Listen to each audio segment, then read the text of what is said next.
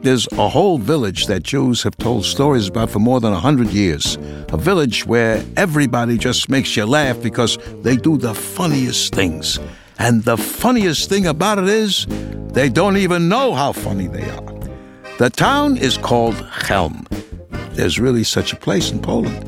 But this Chelm is one that rests in the landscape of stories and dreams.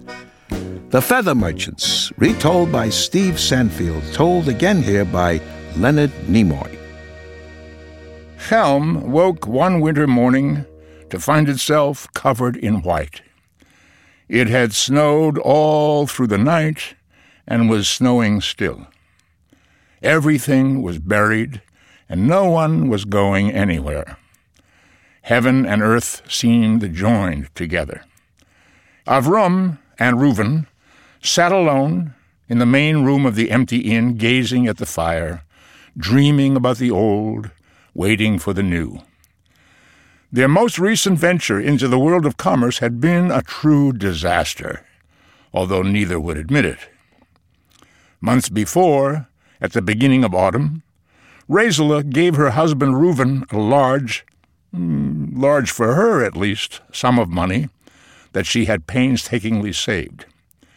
She sent him off to the weekly market in Lublin to buy some new pots and pans, some utensils she needed for the kitchen. It was only natural that Avram should accompany his brother to the big city, and as they traveled, it was also only natural that they began to discuss ways they might take that money and turn it into even more. "What does Raisela need new pots and pans for?" Avram asked. "She's already the finest cook in all of Chelm. Will new pans make her a better cook?"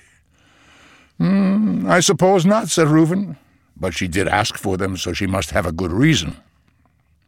"I'm sure she does. I'm sure she does," Avram agreed. "But she doesn't need them today, or even tomorrow, does she? Her food will taste just as sweet if she cooks a few more meals in the old pots. If we can invest this money in something and then sell that something for more than we paid for it, we'll have plenty for Raisela's pots and pans and more besides. And with that more, we'll be on our way to becoming the rich men we were born to be." Well, it sounded like a fine idea to Reuven. So when the brothers arrived in Lublin, they immediately went to the marketplace, seeking something they could buy low and sell high. They considered stoves. Winter would soon be here, and everyone needed a stove. But on second thought, stoves would be far too heavy to carry back to Chelm. Anvils? Anvils were heavy, but much, much lighter than stoves. On third thought, however, no one but blacksmiths used anvils, and Chelm's only blacksmith, Zabalia, already owned 3. No, anvils were also out. The brothers went from stall to stall, shop to shop, store to store. They looked at what the peasants had brought to the market in their carts and wagons, all with little success, until Reuven called out, "I have it! I have it! We'll buy pillows." "Pillows? Why pillows?" asked Avram. "Well, first of all, pillows are light, certainly lighter than anvils or stoves," Reuben explained. "And besides, who has not heard the saying, 'Sleep faster, it's our turn for the bed, we need the pillows'?" "Which must mean," Avram said excitedly, "that there are simply not enough pillows to go around." "Exactly the point." And so, the brothers took all of Raisela's pots and pans money and invested it in pillows, dozens and dozens and dozens of pillows. Reuven was right about pillows being light, but they're also fluffy, bulky, and unwieldy, particularly if they have to be carried any distance. A man might be able to carry 4 or 5 himself, or, if he planned meticulously, 10 or so strapped to his back. But dozens upon dozens were out of the realm of possibility, as was hiring a wagon to carry them back to Chelm, since they'd spent their very last zloty filling out their collection with a tiny pillow for a baby. There they sat, on the edge of the Lublin market, with their towering pile of pillows. The sun was going down in the west. The color of the sky changed from robin's eggs to roses to ashes. A breeze began to blow. Soon it would be dark, and it seemed another of the brothers' schemes was destined for failure. But then the breeze billowed into a wind which blew, of all places, in the direction of Chelm. At that moment, Reuben had another brilliant idea. There's really no need for us to carry these pillows. All we have to do is cut them open and let the wind carry the feathers back to Chelm. Then we gather them up, make them into pillows again, and we'll be rich. Avram marveled at his brother's wisdom. 2 radiantly remarkable ideas in a single day. This would indeed be a day long remembered in their family history. They did not hesitate. They slid open the pillows, even the tiny baby one, and cast every last feather into the air, absolutely sure that they'd be borne back to Chelm by the wind.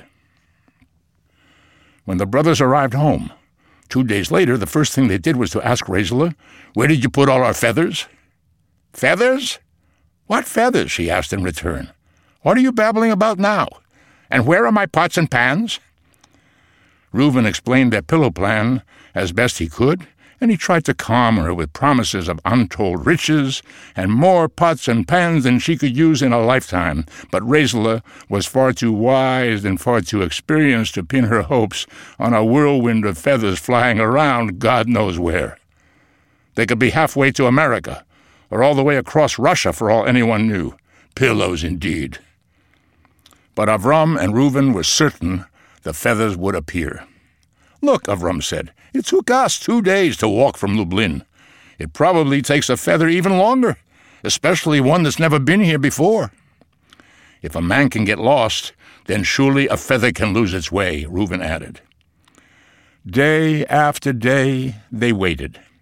There was no sign of their feathers, not even a speck of down.